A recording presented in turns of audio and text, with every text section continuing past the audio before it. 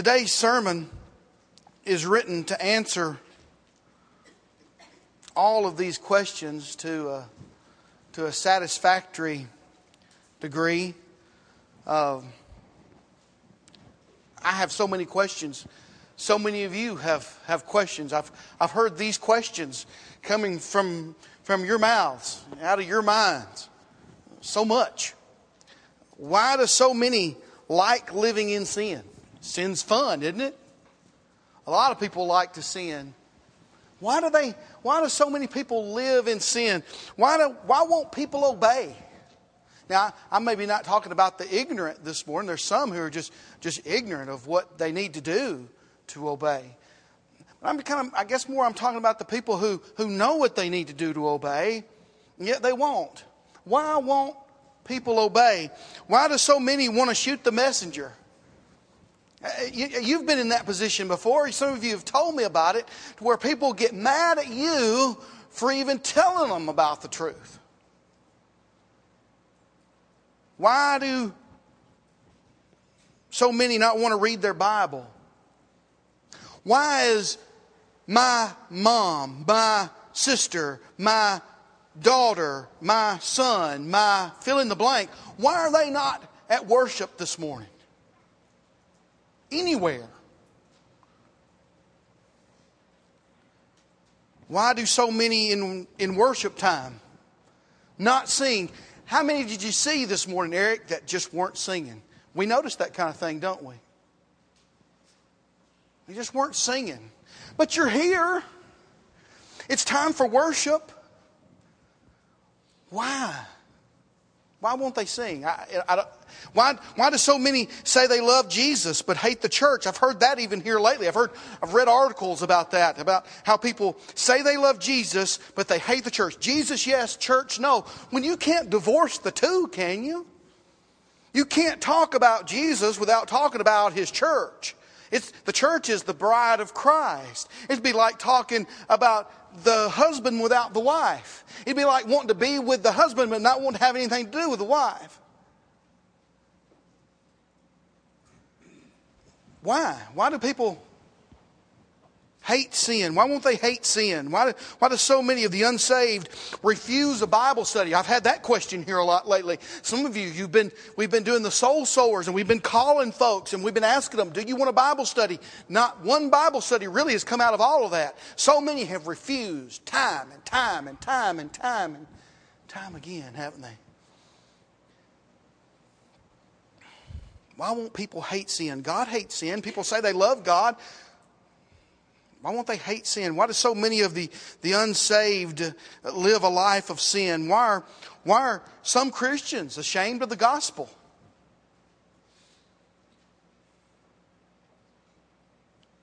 Why do so many just want to play church? Why do so many of the people that we talk to really, as we look at their lives, they give no thought to eternity?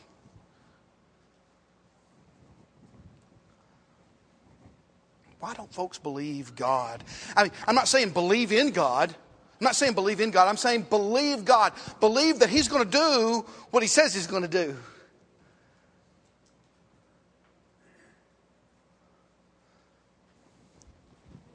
Why do so many people leave?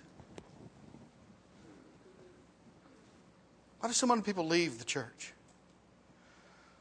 Why is it when you invite somebody to church, they never come? How many people have you invited and you invited them over and they never come? Why? Why are there so many blind to the truth? Why are there so many who love drama?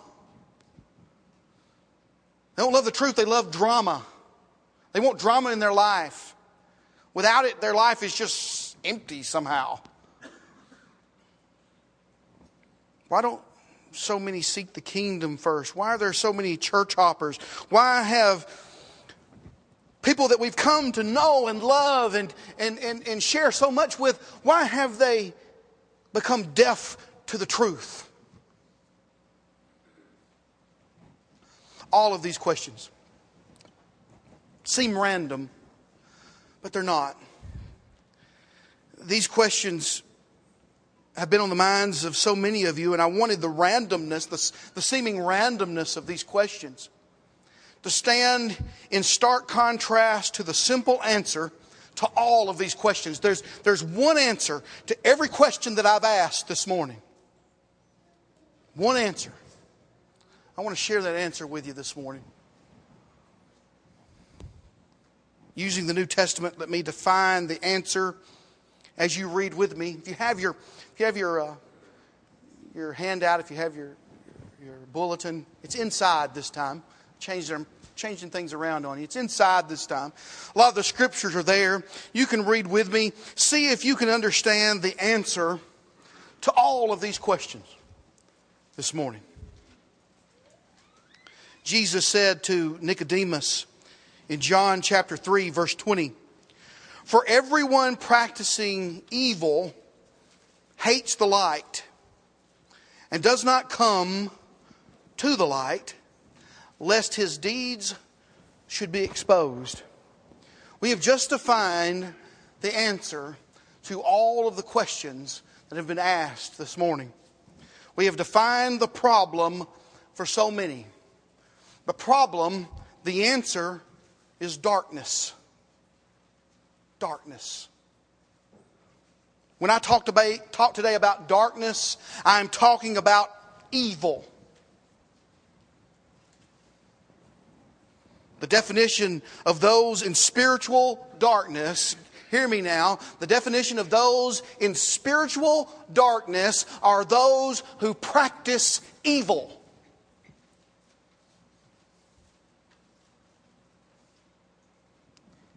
Those who practice evil like to hide things deep down in their hearts.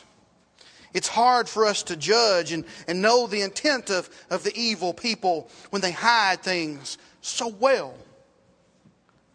Paul said in 1 Corinthians chapter 4, verse 4, that the Lord judged him. Verse 5, "Therefore judge nothing before the time until the Lord comes, who will both bring light to the hidden things of darkness and reveal the counsels of the heart."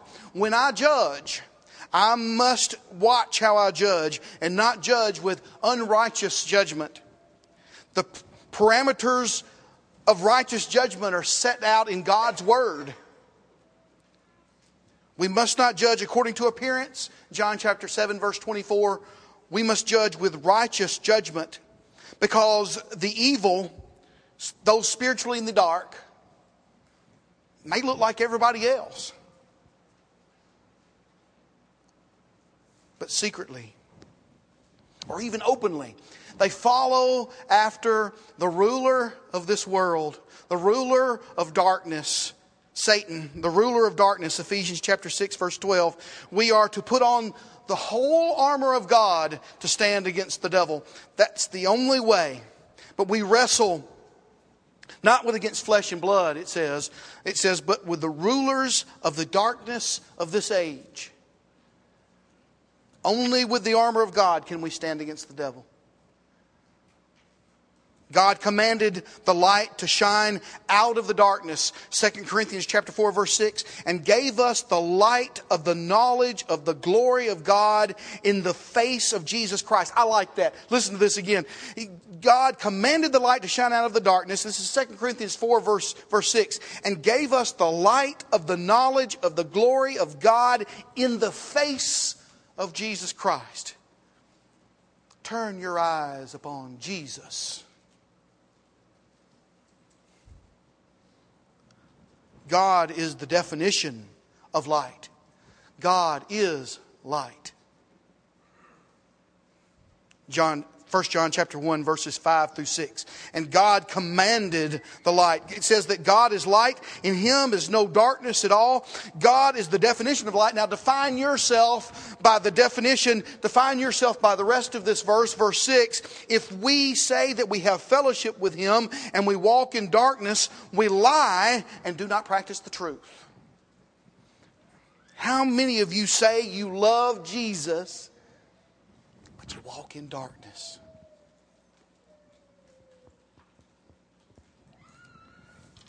How many of you? We can't just say we're in the light and get people to believe we're in the light. We've got to walk in the light. If we're not walking in the light and just saying we're in the light, well, we're a hypocrite. We're a liar. God is light. God commands the light. In the beginning, God created the heavens and the earth was formless and void, and darkness was on the face of the deep. And the Spirit of God moved across the waters. And God said, "Let there be light." In the beginning was the Word. The Word was with God, and the Word was God. He was in the beginning with God. All things were made through Him, and without Him nothing was made. In Him, that is Jesus Christ, in Him was life, and that life was the light of men. John chapter 1, verse 1 and 2. Darkness is evil, but God is light. Light is God. Light is always, was commanded. Light is, was, forever will be life. So why do folks want to stay in the dark? Why do folks want to stay there? Well, the simple answer is, whether it's you or your mom or co-worker or a friend, men love darkness because they want to be there. It's a very simple answer to a lot of questions. Men love darkness. John chapter 3 verse 19. People love darkness rather than light. Why? Because their deeds were evil, and those who practice evil hate the light. Don't sugarcoat the truth. Don't sugarcoat the truth. You know, why? Why in the world do we have so many who want to shoot the messenger? Why do we have so many who don't believe in God? Why do we have so many who just love drama? Drama, drama, drama. Why do we have so many become deaf to the truth? Because they love to sit in the dark. They love evil and they hate the truth. And those who love darkness, they know the light's there. They know the light's there. You cannot escape the light. They don't want to face it because they know the light's there. When Jesus started his ministry, the prophecy of Isaiah was fulfilled. In Matthew chapter 4 verse 16, the people who sat in darkness have seen a great light. There's no hiding the light of Jesus.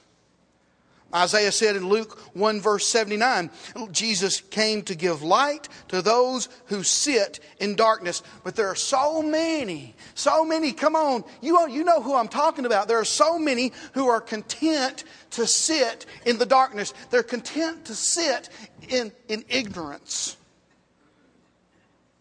It's okay to be ignorant, they think. Content to not understand because John chapter 1 verse 5, they are content to not understand John chapter 1 verse 5 because the light shines in the darkness and the darkness does not, will not comprehend it. Won't understand because it doesn't want to. But if you're a real Christian, you're not like that. If you're a real Christian, true Christians are not in the dark. You're not like that. You're not ignorant. You hate what is evil. You cling to what is good. Romans chapter 12 verse 9. You're not in the dark. It says in 1 Thessalonians chapter 5, verses 4 through 5, you understand what's at stake. You understand, Paul writes, that Jesus is coming back. That day that He does come back, it won't sneak up on you like a thief because you are sons of light, sons of the day. You are not sons of darkness. You are not sons of night. You're a Christian. You are, 1 Peter chapter 2 verse 9, a chosen generation. That sounds good. It feels good in my mouth when I say it. You are a chosen generation, a royal priesthood, holy nation, His own special people. It says you were called out of the darkness into His marvelous light. Called by the gospel, 2 Thessalonians chapter 2, verse 14. Called by the death, the burial, the resurrection of Jesus Christ, 1 Corinthians chapter 15, verses 1 through 4. We, 1 Peter chapter 2, verse 9, who were once not a people, now we are a people. Now we're God's people. We once didn't have mercy, now we've got it. Now we have mercy because we're in the light and we walk in the light because God is light. Do you see how it all fits together? To remain God's people, we've got to stay in the light. We've got to stay by loving our brother. 1 John chapter 2, verses 9 through 10, it says we can't hate. We can't hate. We must love. Verse 11, those who hate their brother are in the darkness and walks in the darkness and does not know where he's going because darkness has blinded his eyes. If you don't care about your brother or sister who are in darkness, if you don't care to help this world out of darkness, but come in here and sing and say you love Jesus, you are the blind leading the blind. You got to love. You've got to be in this world, but not of the world. 1 Corinthians chapter 5, verse 10. We can't join ourselves and have fellowship with darkness. We don't have to put up with darkness, though. Ephesians chapter 5, verse 8, it says, for you once were darkness, but now you are light in the Lord. Walk as children of the light. Verse 11, have no fellowship with the unfruitful works of darkness, but rather expose them. And don't be surprised. Don't be surprised when you expose them that they run from the light back into the dark. How many of you know folks like that? You invite them to church and buddy, it's like you just sprouted 3 heads. They don't want to hear it.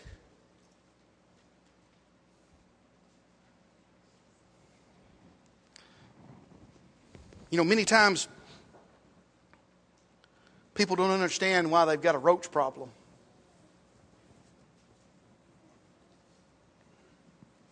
Some folks have a roach problem. Some of you may be going through a roach problem right now. And it's hard to get a roach problem under control because you usually don't see the roaches, do you?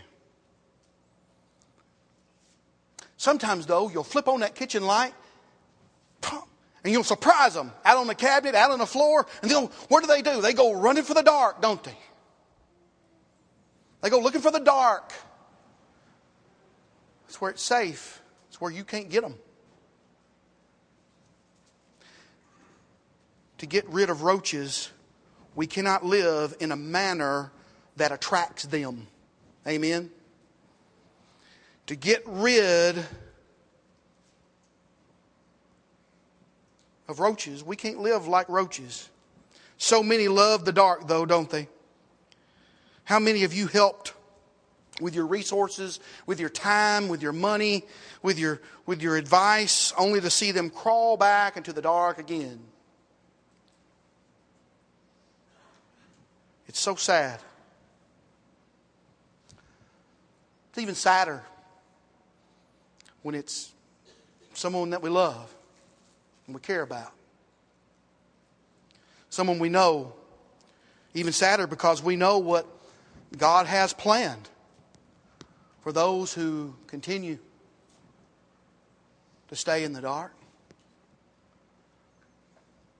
What happens if someone we know and have tried to help stays in the dark? What happens? When Jesus healed a Gentile servant, he was actually a centurion. He healed a centurion servant in Matthew chapter 8. He marveled at the man's faith. Jesus said his own people didn't even have this kind of faith.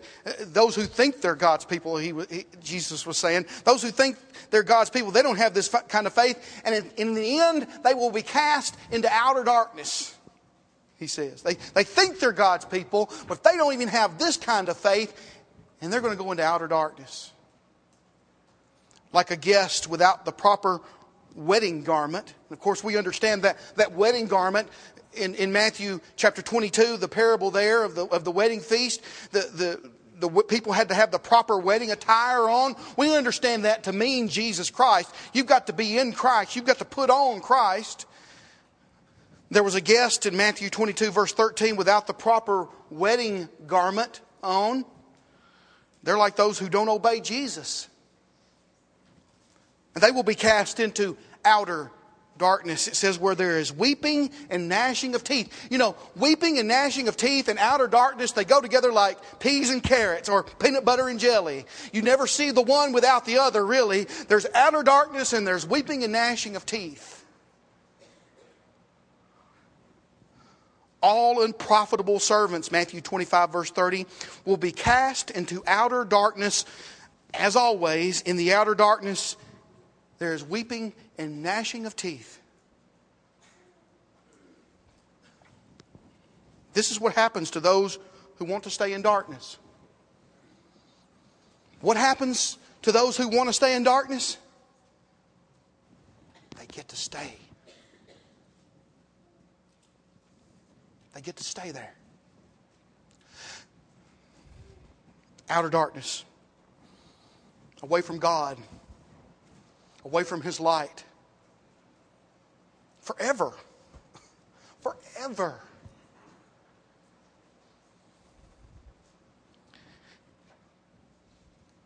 You don't have to be in darkness. You don't have to be. If you recognize you are in the dark or someone you love is in the dark, how do you get out? How do you get them out? Well, you've taken a first important step. You've recognized that you're in darkness, that you need to get in the light. That's a great important step. That's a great first step. To recognize that you're a sinner. Understand John chapter 12 verse 35. John chapter 12 verses 35 through 40, where Jesus told His disciples, you don't have to live in darkness. That's the gist of what He's saying there. Verse 46, Jesus said, I have come as a light into the world, that whoever believes in me should not abide in darkness. You don't have to live in the dark anymore. You can come to Jesus and live in the light.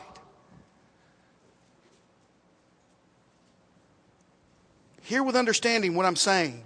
You must believe in, believe on, believe about Jesus Christ. You must believe that Jesus died on the cross. And Mark chapter 15 verse 33, when He died, there was darkness all over the land. But we weren't left in darkness. There's the good news. We weren't left in darkness. The world wasn't left in darkness because Jesus was buried in a grave and He rose from that grave. Jesus beat death. He beat sin and was seen in the light by many. And you got to believe that. And you got to obey that. People, Jesus wants us to be the light of the world. Matthew chapter 5 verse 14. But to be the light, we've got to have our lamp right. Do you know what your lamp is? Do you know what the Bible says is your lamp? If you're a Christian, you need to know what your lamp is. Matthew chapter 6 verse 23, the lamp of the body is the eye. If therefore your eye is good, your whole body will be full of light. But if your eye is bad, your whole body will be full of darkness. If therefore the light that is in you is darkness, how great is that darkness? Your eye. How's your eyes? How's your lamp? What have you been looking at? What have you been studying on?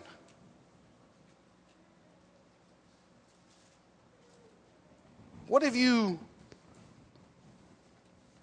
been dwelling about? If your lamp's not right, it's just not right. You're in darkness. You've got to come to the light. What does that mean? What do I mean? What do you mean you've got to come to the light? You've got to repent. You can't be right with God and live in the darkness. That ain't living. You've got to repent. You've got to be right with God. What's holding you back? Let me tell you another secret. You are. You're holding you back.